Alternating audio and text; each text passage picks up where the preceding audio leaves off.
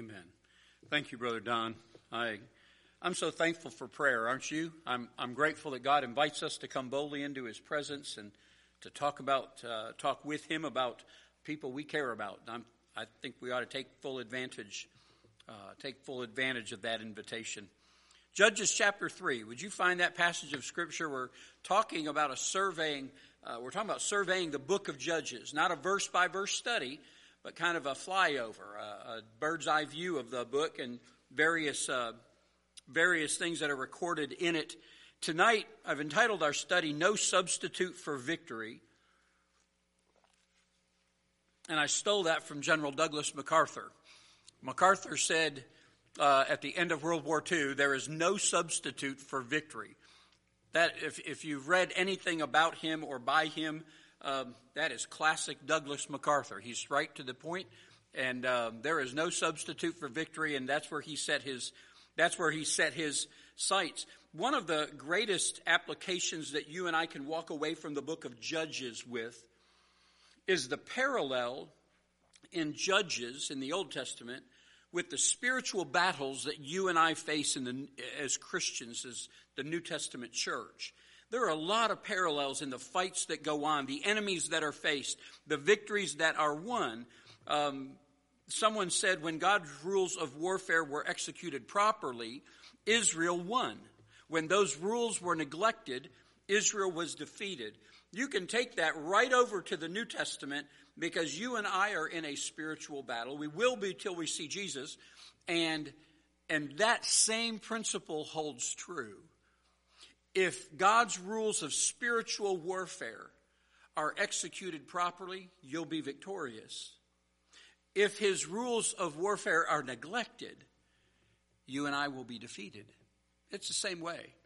I like reading various authors. One of my favorites is Warren Wiersbe. I like Dr. Wiersbe. He is what's called a devotional commentator. So when he makes commentaries of books, you can use them as you would a devotional book. The other kind of commentary is called technical. You can't use those for devotional. You'll fall asleep. Guaranteed you'll fall asleep. They're great for word studies, but they tend to be not as devotional or applicable. But Brother Wiersbe was a tremendous master teacher. I think I'd call him a master teacher. He said about this idea of war, he said, when God goes to war, He usually chooses the most unlikely soldiers, hands them the most unusual weapons, and accomplishes through them the most unpredictable results. Just think about Samson with the jawbone of an ass and the thousands that he killed with that weapon. That's a classic statement right there. You and I are in a spiritual battle, and we will be in this fight until Jesus takes us out of this world. And so regardless of how old you are physically or how old you are in Christ, be prepared for battle. If I'm not mistaken, it's one of the most, if not the most, referred to analogy to picture the Christian in the New Testament. More so than an athlete or a farmer, it's the picture of a soldier. Paul uses that picture regularly. Spiritual battle. So no substitute for victory. Our goal ought to be victory. The Bible says a lot about this. Ephesians chapter 6 and verse 10. Finally, my brethren, be strong in the Lord and in the power of His might. And then following that, he goes right into the spiritual armor of the Christian. Remember that? Take up the helmet and the shield and the breastplate and the belt and all of the parts that we need to be a successful Christian soldier. 2 Timothy chapter 2, verses 3 and 4. Thou therefore endure hardness as a good soldier of Jesus Christ. No man that warreth entangleth himself with the affairs of this life, that he may please Him who hath chosen him to be a soldier. You've been recruited into the army of God. You've been chosen to be a soldier. And so the Bible says, as a soldier, you're going to have to endure hardness. I'd like us to take those ideas of spiritual battle and come to Judges chapter 3 tonight. We're going to make our way through this chapter, but to get into it, let's read the first 6 verses. Judges 3, verse number 1, says, "Now these are the nations which the Lord left to prove Israel by them, even as many of Israel as had not known all the wars of Canaan. Only that the generations of the children of Israel might know to teach them war, at the least, such as before knew nothing thereof." Namely, here are those nations left in Canaan. Namely, 5 lords of the Philistines, and all the Canaanites, and the Sidonians, and the Hivites that dwelt in Mount Lebanon, from Mount Baal Hermon unto entering in of Hamath. And they were to prove Israel by them, to know whether they would hearken unto the commandments of the Lord, which he had commanded their fathers by the hand of Moses. And the children of Israel dwelt among the Canaanites, Hittites, and Amorites, and Perizzites, and Hivites, and Jebusites. And they took their daughters to be their wives, and gave their daughters to their sons, and served their gods. Well, you already know. You know they're in trouble now. You read verse 6, right? I'd like you to note in verse number 2, especially, God is going to use these Canaanite tribes that Israel left in the land. Disobediently, they left these tribes in the land. But God takes their disobedience and he turns around. And look what verse number 2 says. I'm going to use those tribes to teach you war. I'm going to use those tribes to teach you war. Do you remember what we talked about last week? That all of those that served under Joshua died, and the Bible said the priests that were with Joshua died, and that whole generation passed away. That whole generation was like our World War II generation. They knew the big war. Now, all those Israelites that knew how to war, and they understood strategy, and they understood military discipline, and they understood the need for courage in the battlefield, that whole generation passed away. So God says, I'm going to teach this new generation how to war with the tribes that they disobediently left in the land. I'm going to use those tribes to teach them to war. Twice the Bible uses that in verse 1, and I think again in verse number 4, the Bible uses that word prove. Did you see that? It's the same Hebrew word both times, to prove. That particular word means to exercise or to train. They'd had this long period of rest after Joshua died, where there wasn't the need for battle. And during that time of rest, this generation grew up with no battle experience. But you know, if they want to keep this in the future, you remember the stories that come along in 1 Samuel with King Saul, and then, of course, David in 2 Samuel. If they're going to keep their land, they're going to have to know how to fight. In fact, they're going to take the land that they have now, and under David, they're going to expand it to the closest it has ever been to the land that God promised Abraham. But to do that, they had to know how to fight. They would need that knowledge because trouble was coming to them. You know why trouble was coming to them? Because of verse 6. That's why. Because verse 6 is nothing but a confession of the violation of the commandment of God. God said, do not give them your daughters to marry, do not take their daughters to marry, and don't worship their gods. He was that specific. Hold your hand right here in Deuteronomy, or in Judges chapter 3, and go back to Deuteronomy chapter 7. Note, remember what verse 6 says. Verse 6 in Judges 3 says, they took their daughters to be their wives, they gave their daughters to their sons, they served their gods. Now, in Deuteronomy chapter 7, look what it says in verse 1. When the Lord thy God shall bring thee into the land whither thou goest to possess it, and hath cast out many nations before thee, the Hittites and the Girgashites and the Amorites and the Canaanites and the Perizzites and the Hivites and the Jebusites, 7 nations greater and mightier than thou. And when the Lord thy God shall deliver them before thee, thou shalt smite them and utterly destroy them. Thou shalt make no covenant with them, nor show mercy unto them. Neither shalt thou make marriages with them. Thy daughter thou shalt not give unto his son, nor his daughter shalt thou take unto thy son. For they will turn away thy son from following me, that they may serve other gods. So will the anger of the Lord be kindled against you and destroy thee suddenly. Mark those words in that verse. Don't give your daughters to them. Don't take their daughters to your sons. Don't serve their gods. Verse 5, but thus shall ye deal with them. Ye shall destroy their altars and break down their images and cut down their groves and burn their graven images with fire. For thou art an holy people unto the Lord thy God. The Lord thy God hath chosen thee to be a special people unto himself, above all people that are upon the face of the earth. The Lord did not set his love upon you, nor choose you, because you were more in number than any people.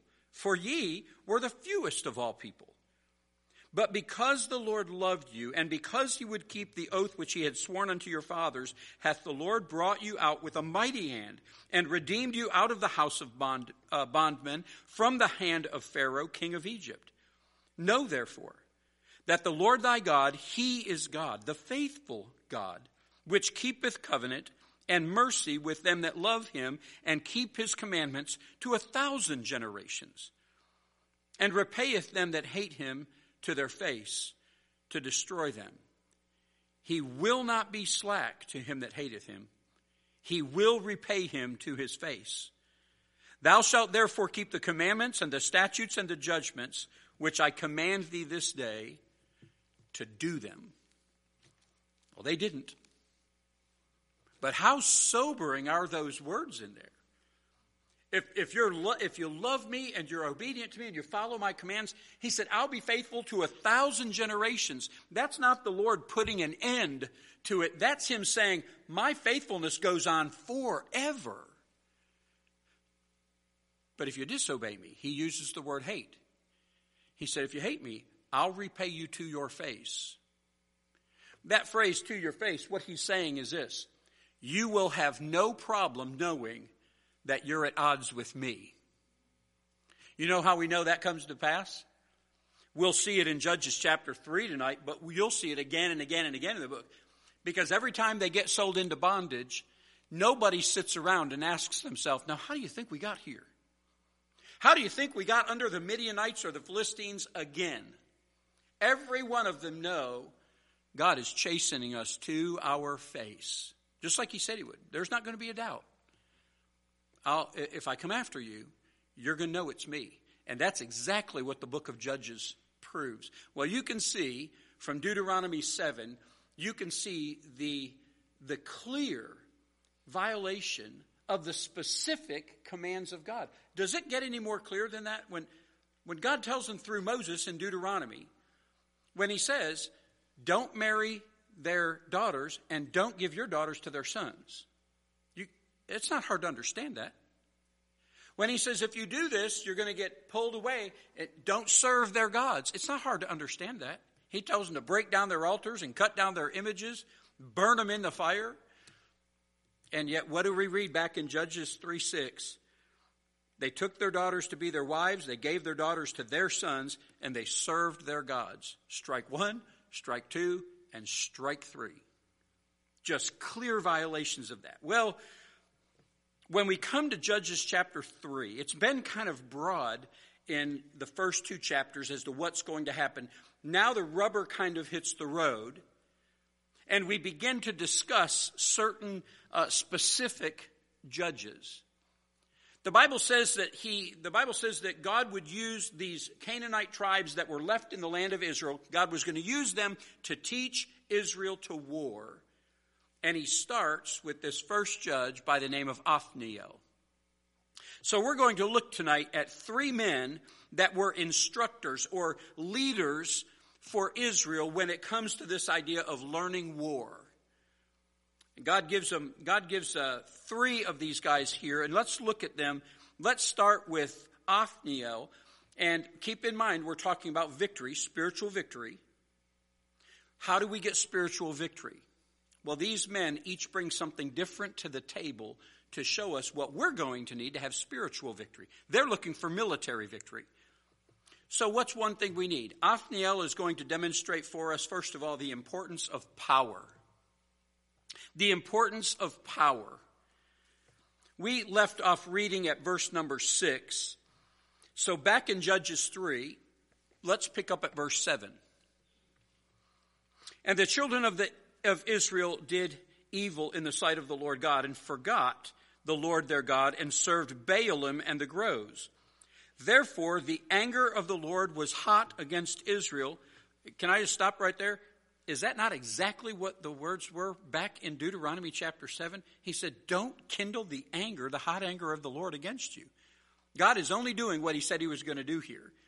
So it says there in verse number 8, therefore the anger of the Lord was hot against Israel, and he sold them into the hand of Shushan-Rishathaim, king of Mesopotamia. And the children of Israel served Shushan-Rishathaim 8 years. And when the children of Israel cried unto the Lord raised up a deliverer to the children of Israel, who delivered them, even Othniel, the son of Kenaz, Caleb's younger brother. And the Spirit of the Lord came upon him, upon Othniel, and he judged Israel and went out to war. And the Lord delivered Shushan-Rishathaim, king of Mesopotamia, into his hand, and his hand prevailed against Shushan-Rishathaim. Boy, the Lord just loves that name, doesn't he? He just keeps putting it in there. And verse 11 says, and the land had rest 40 years, and Othniel, the king of Kenaz, the son of Kenaz, died. Here's our first judge, Othniel. Back up in verse number 3, you read the phrase, the lords of the Philistines. Down in verse number 25, and we'll get to that story shortly, you're going to read about a man there named Eglon, and he is called the Lord of that group of people, the small L, Lord. So you have the lords of the Philistines, you have the Lord fallen down dead in verse number 25, this king named Eglon. But did you know that in these 31 verses in this chapter, the Lord Jehovah is mentioned 15 times and never once in failure? Not once. My point is that God's in charge even through all of this mess that's demonstrated in the book of Judges. God's still in charge here, not just through Judges or Joshua or those Old Testament books. He's in charge of all of world and human history. He's still reigning, and he's doing all of this. Even though somebody said that Israel had developed a good neighbor policy with their enemies. That's unfortunate, because God told them to get them out of the land. But they started making treaties and making covenants, which God forbade with them. They should have driven them out the land. They didn't. And eventually, those same people that they made these covenants and treaties with and agreements, those same people are going to come back, and they're going to defeat Israel, not from outside of their borders, but from inside the land that belonged to Israel. That's important, because it makes a good spiritual parallel for you and I in the battle against our enemy, the devil. And here it is. Sometimes Satan comes as a lion to devour, but often he comes as a serpent to deceive. Sometimes he comes as a lion to devour. You don't usually get surprised by a lion. Those male lions over there, 400 and 500 pounds, and they may come flying out of the brush, but you see them when they come flying. They're big. But then sometimes Satan is like that serpent that you don't see right away. And he comes to deceive. God had made it clear where Israel was to draw these lines, and they didn't. Those lines are drawn there in Deuteronomy 7 where we read. They didn't draw those lines, and they fell into the trap. A trap was set for them. And they fell into that trap, and they married into these pagan tribes, and they started serving. The Bible says here they started serving Baalim. I think I mentioned to you last week, whenever you see that word Baalim, the I am at the end refers to the plural of the gods Baal. They had different types of gods. Baal Peor, Baal Zebub. Baalim is that whole umbrella word that covers all of the Baal idols. So it's telling us in this chapter that Israel's worshiping more than one false god, more than one type of idol. They married into it. I put that little blurb on your worksheet, and it looks like it's just kind of out there in the middle of it. Curiosity is often the first step toward conformity. I think Israel they had been a long time hearing that, Hear, O Israel, the Lord thy God is one Lord, and him shalt thou serve. They've heard that for a long time. One Lord, one God. Jehovah is his name. Then they come into this land where everybody has more than one God. Well, they got 5 or 6 over there. That family's got 8 or 9. That family's got 4 or 5. And they looked at that with a measure of curiosity.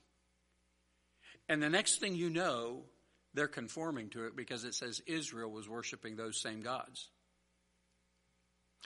I'll pause right here, and this is kind of a practical application. There is a huge presence of homosexuality and lesbianism in our middle and high schools right now, and there has been for a number of years in the public schools.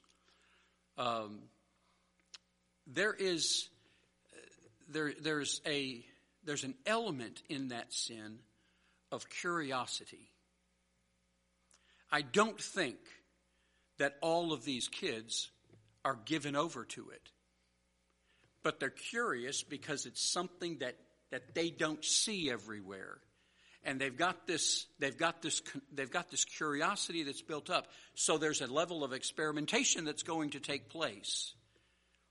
But the longer they experiment with it, the more they'll be conformed to it. I'm saying all that to say, moms and dads, you ought to be very careful as to what you allow your children to watch, to read, to participate in. Do not let that curiosity arouse. It will end up destroying your sons and daughters. It'll happen.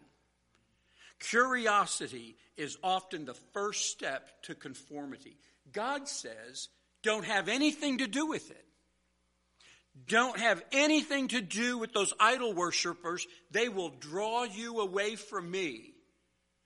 And Israel's looking at those idols and they're all curious and what in the world is going on over there? And instead of doing what God said, to tear them down, break them up, and burn them in the fire, they were curious and they were tolerant and then they were conformed. And before you know it, later on in the book of Judges, the Israelites are going to be sacrificing their children in a fire to the god Molech. God's chosen people are going to roll their little babies down into an oven and think they're worshiping a god. Curiosity is often the first step to conformity. Well, I just want my kids to be educated. I want them to be well-rounded. Not in the world, you don't. Let them be ignorant of the world. How familiar are they with the things of God? I love that. We've shown that series before. We may be due for another one where we showed that series on apologetics and how its name's left me just now. What's that little Australian guy's name? Ray Comfort. What's that series we did with him? Do you remember? Somebody help me. What? Joe just won the grand prize. Way of the Master. He shows that at the beginning of he shows this at the beginning of the series when he's talking about the use of the 10 Commandments just to show people their sinfulness. And he asks people to name the 10 Commandments. And they can't hardly get past 4. And then he'll ask the same people, he said, name 10 brands of beers. And he has to cut them off because they just start naming them like this. Your children don't need to be educated in the things of the world. They need to be educated in the things of God. That will prevent them from being conformed to the world. Israel's problem here was that they were tolerant. They end up in a mess, so God sends Othniel to them because they have ended up in a terrible mess, the scripture says. When Israel obeyed God's word, her conduct and God's blessing on them were a testimony to the unbelieving neighbors. When Israel obeyed God's word, her conduct and God's blessing were a testimony to their unbelieving neighbors, which is exactly what God wanted them to be. He wanted them to be a light there. And the same is true with your obedience and my obedience. God blesses that, and our neighbors can see a good testimony for Jesus Christ. They will glorify our Father, which is in heaven, the Gospel of Matthew says. Unfortunately, most of the time, Israel and later Judah were disobedient, so God had to chasten them, and he used these tribes to do it. Instead of the God of Israel affecting the lost people around them, the gods of the lost people were affecting Israel. Is that not true of Christianity today? We're supposed to be the light impacting the darkness, and yet so many times we have churches that are wrapped up in worldliness. We have to be careful about that. As Christians, as individual Christians, also collectively as churches. And so these reasons are why God's anger is so great in verse number 8. It says that the anger of the Lord was hot against Israel. So I've constructed this outline for each of these three guys. I've constructed it kind of the same. First, in relating to this first part, let's look at Israel's enemy. Their enemy is Mesopotamia. Mesopotamia. Here's this king whose name literally means doubly wicked Shushan. Doubly wicked. His kingdom is described as Mesopotamia. That's that region that is between the Tigris and the Euphrates rivers. Today it's modern-day Syria and Iraq. Well, northeastern Syria and a lot of northern Iraq.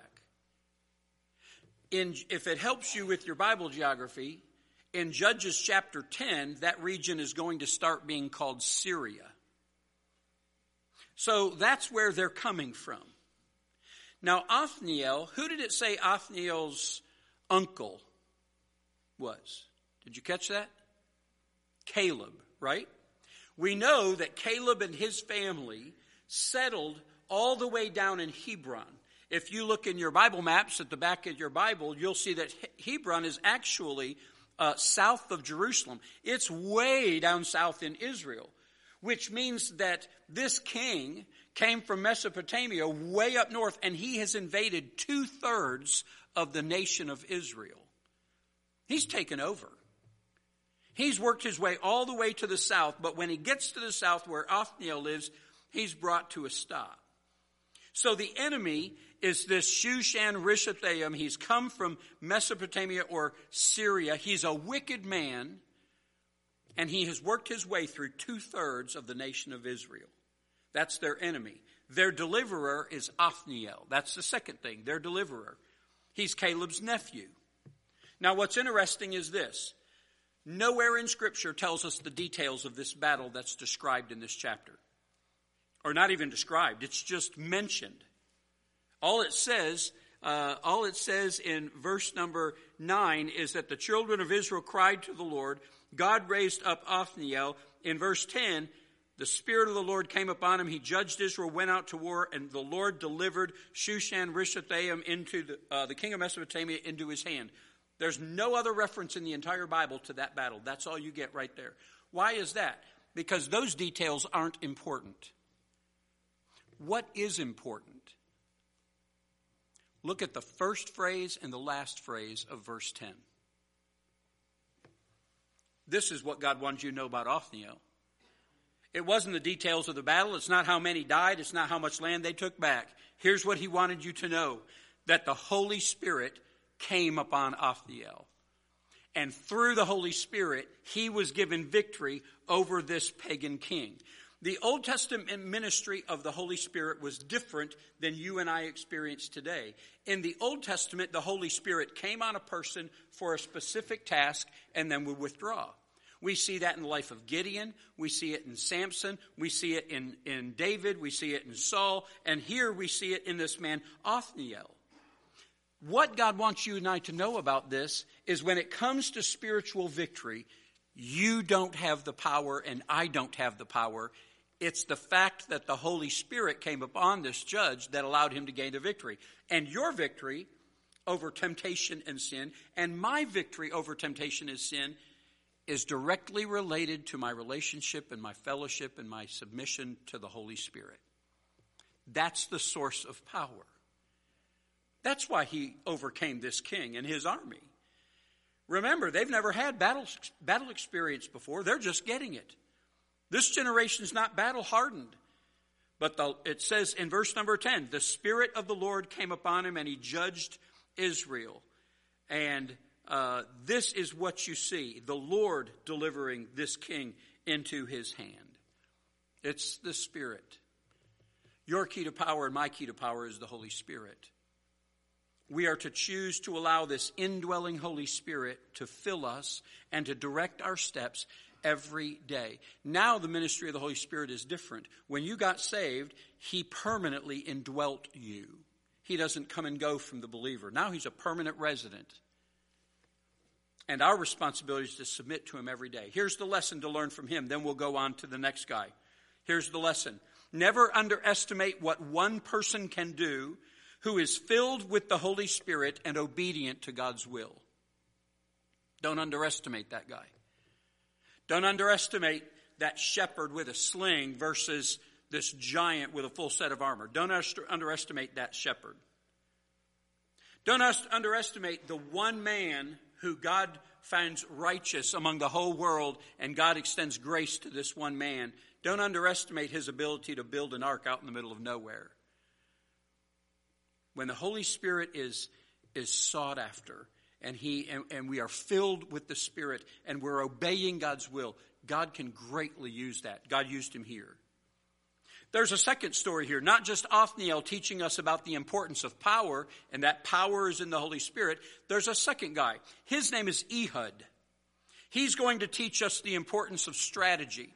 This is the bulk of this chapter. We do not have time to read it, but to tickle your interest, my Bible history professor, Bill Bartlett, who is now with the Lord, called this passage of Scripture, When Lefty Killed Fatty.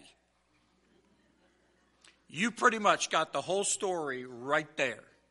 When Lefty killed Fatty. There was a king that came into the land. Let's just read the first part of it. We saw, didn't we, that in verse number 11, that good judge, this first judge Othniel, he died. And remember the cycle. The judge would die, and after a period of time, Israel would go back to sin. Exactly what happened, verse 12. And the children of Israel did evil again in the sight of the Lord. And the Lord strengthened Eglon, the king of Moab, against Israel, because they had done evil in the sight of the Lord. And he gathered unto him the children of Ammon and Amalek, and went and smote Israel, and possessed the city of palm trees. The city of palm trees is Jericho. Jericho, it's down by the Dead Sea. So the children of Israel served Eglon, the king of Moab, 18 years. We talked about this cycle that they got into last week. Sin, captivity, confession, deliverance. And goes right back into it. And here's the first cycle that we find in this book. It was probably the fault of parents and priests that this generation failed to teach their children God's law and God's ways, and so they just would go back to their paganism all the time. When we fail to communicate God's word to the next generation, there will always be a turning away from righteousness. Case in point, the United States of America. So let's follow that same outline, can we? Their enemy, I just put this down. Their enemy is Eglon and company. Eglon and company. He goes and gets some friends. He's king of the Moabites. You saw that. And then there's the Ammonites and the Amalekites. Now here's an interesting note. All three of those tribes are distant relatives to the nation of Israel. All three of them. The Moabites and the Ammonites are the descendants from Lot's sons. The Amalekites were descendants of Esau, Jacob's brother. So these distant cousins are coming in to attack Israel. Here's a truth, and it might save you from being blindsided sometime. Sometimes an attack comes from those whom you least expect. This was family on family here. These are cousins on cousins. I don't think they were expecting to be attacked and oppressed and held in captivity, the Bible says, for 18 years by their family, their distant family members, but they were. Eglon ruled over Israel, the Bible says, for 18 years. That's this guy. We don't know much about him yet, but we're about to know. Then their deliverer. It says in verse number 15, but when the children of Israel cried unto the Lord raised them up a deliverer, Ehud, the son of Gera, a Benjamite, a man left-handed. And by him the children of Israel sent a present unto Eglon, the king of Moab. But Ehud made him a dagger, which had 2 edges of a cubit length, and he did gird it under his raiment upon his right thigh.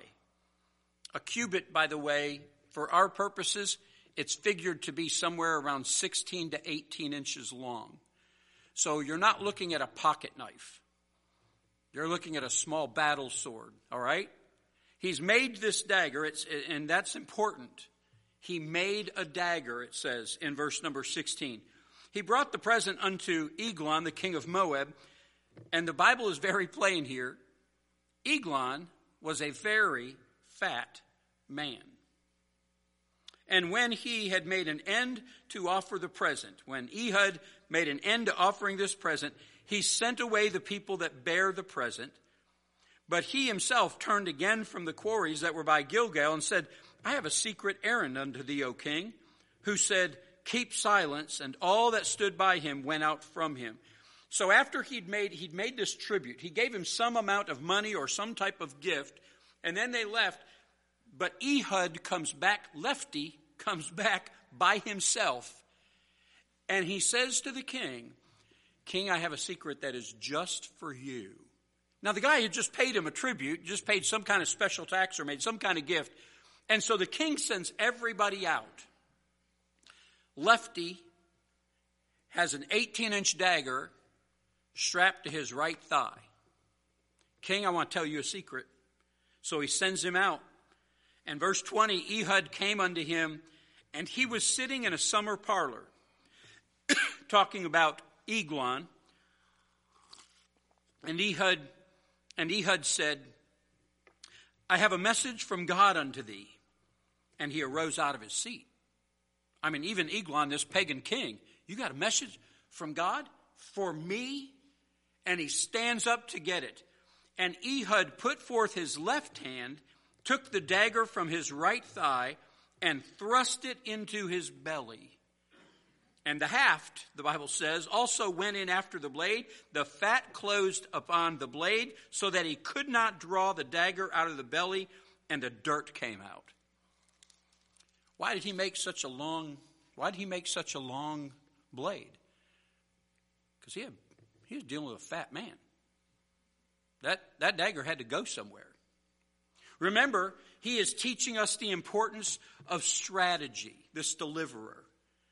Look at the details that the Holy Spirit shares with us about this assassination plot.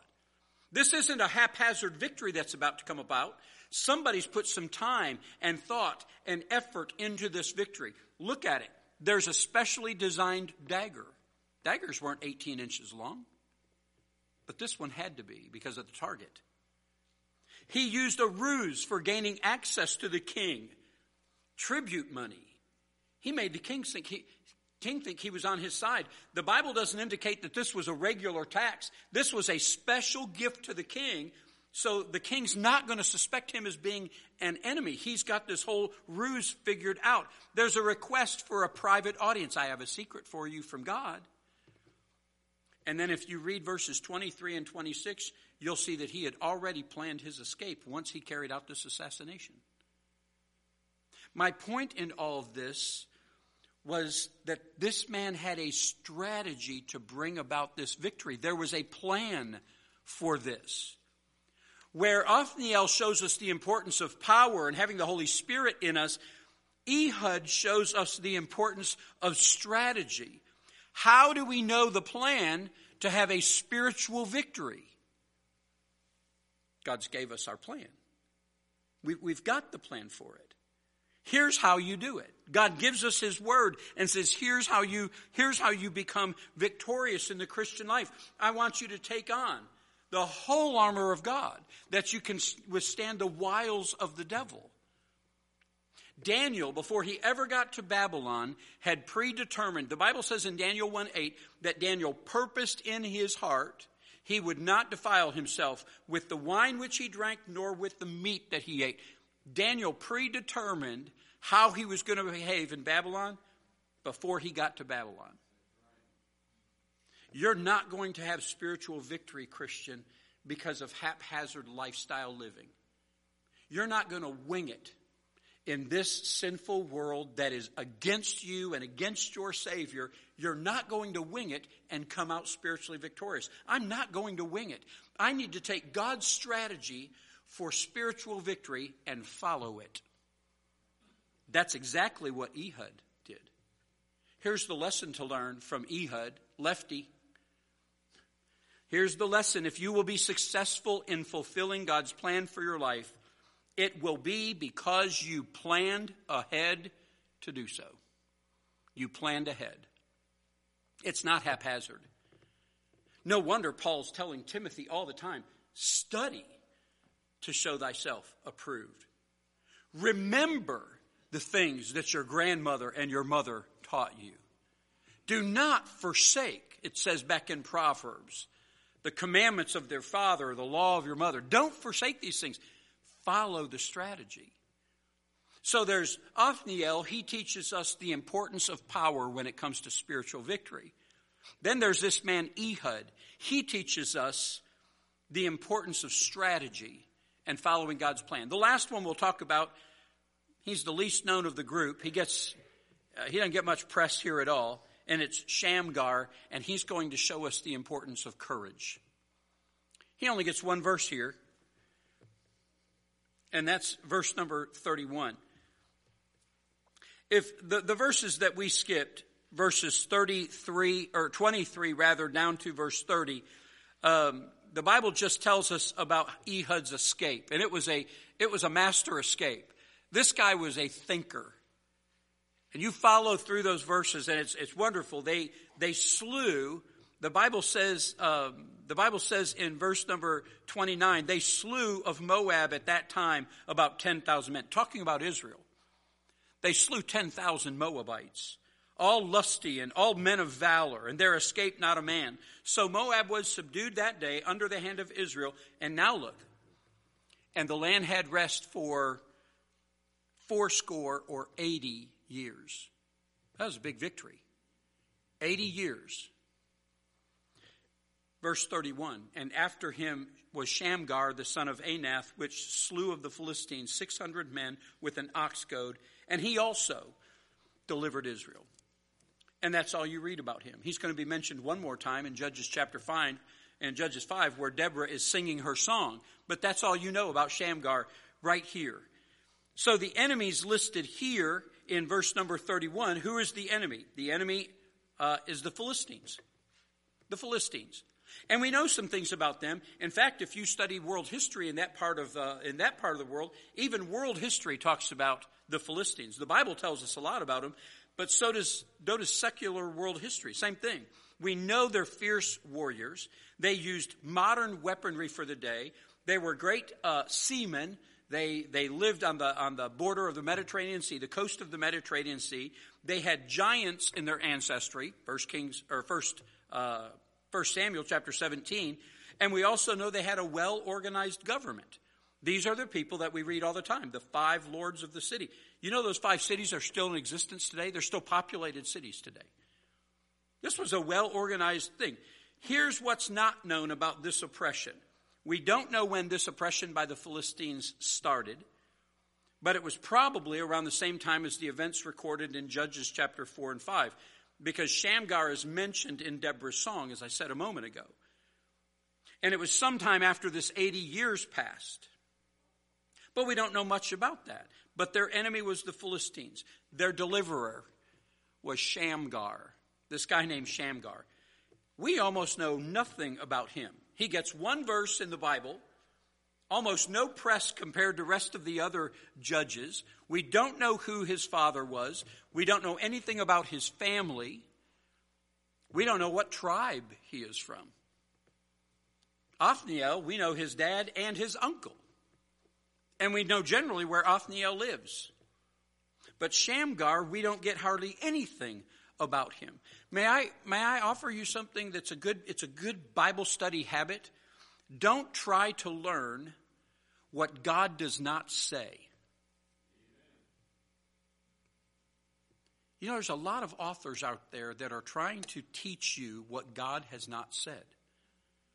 Don't try to learn what God didn't say. This is all we have about Shamgar.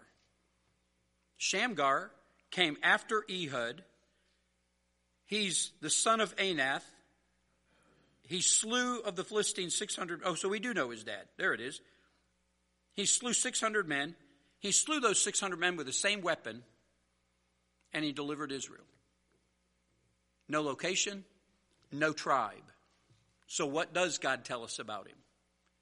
God talks about this ox goad that he has. The ox goad is about an 8-foot long pole. It has a sharp metal point on one end, and sometimes the users of that ox goad would put a spade on the other end for dirt work, to knock dirt off of a plow, to dig something up. But what it's mostly known for is that sharp metal point, because if a 1,200-pound ox didn't want to go somewhere, you got to convince him he wants to move. And so they would use this ox goad to do that. And the Bible says that he took this ox goad. It's not a spear. It's not a sword. The Bible tells us in chapter 5 and verse 8 that there's no spears or shields found among the Israelites. The enemies had taken all their weapons, so all he has left as a rancher is this ox goad. And the Bible says that he, Shamgar, personally killed 600 Philistines with this thing. Now, I don't know, nor do you, if this was in one battle or not. It may have been, because there's other records in the Bible where a guy stood in the middle of a bean field, one of David's mighty men. He killed 800 there. Samson killed how many with the jawbone? So this might have been one battle. It also could be a cumulative account of how many he killed while he was battling the Philistines. But the point is that he used this ox goad to do it. And so let me phrase it like this. He offered to God what he had. What did he have? He had that tool. He had an ox goad. He courageously did what God gave him to do. And the Bible says God used him in a mighty way. It says this, he also delivered Israel. He didn't get the coverage that many of the other guys got. We got a little more detail with Othniel. We got a lot more detail with Ehud. But we don't get hardly anything with Shamgar. And yet the Bible says the result is still the same. He also delivered Israel.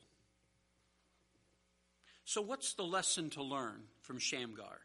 This man who's teaching us, he is the last one to teach us the importance of courage.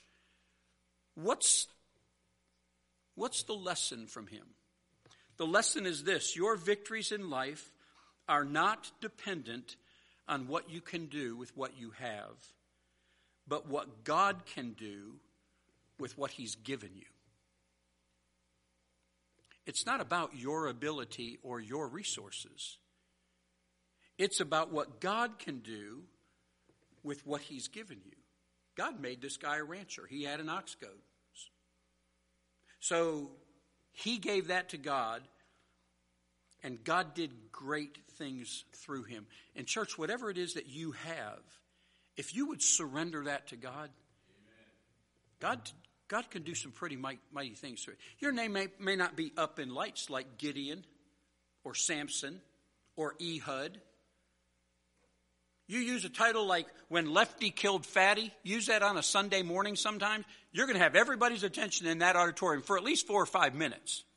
It may die off, but there's really no flashy title we can give to Shamgar. We just know so little about this guy. But we do know that with a tool that should not have been used as a weapon, God was able to bring about a great victory, and he delivered Israel through him. So the lesson is about what God can do with what he's given you. These three men give us three important keys when it comes to spiritual victory. Power, that's from the Holy Spirit. Strategy, that's from the Word of God. And courage, that comes from surrender. Shamgar on his own wasn't going to do this. God gave him the ability to do it. So what is the tool that you have? What is the tool that God has given you in your life, and how are you using it for him? That's one thing you take away from Shamgar. The closing thought I have for you is this tonight. We're talking about three guys, fairly obscure men when it comes to the whole scope of the Bible.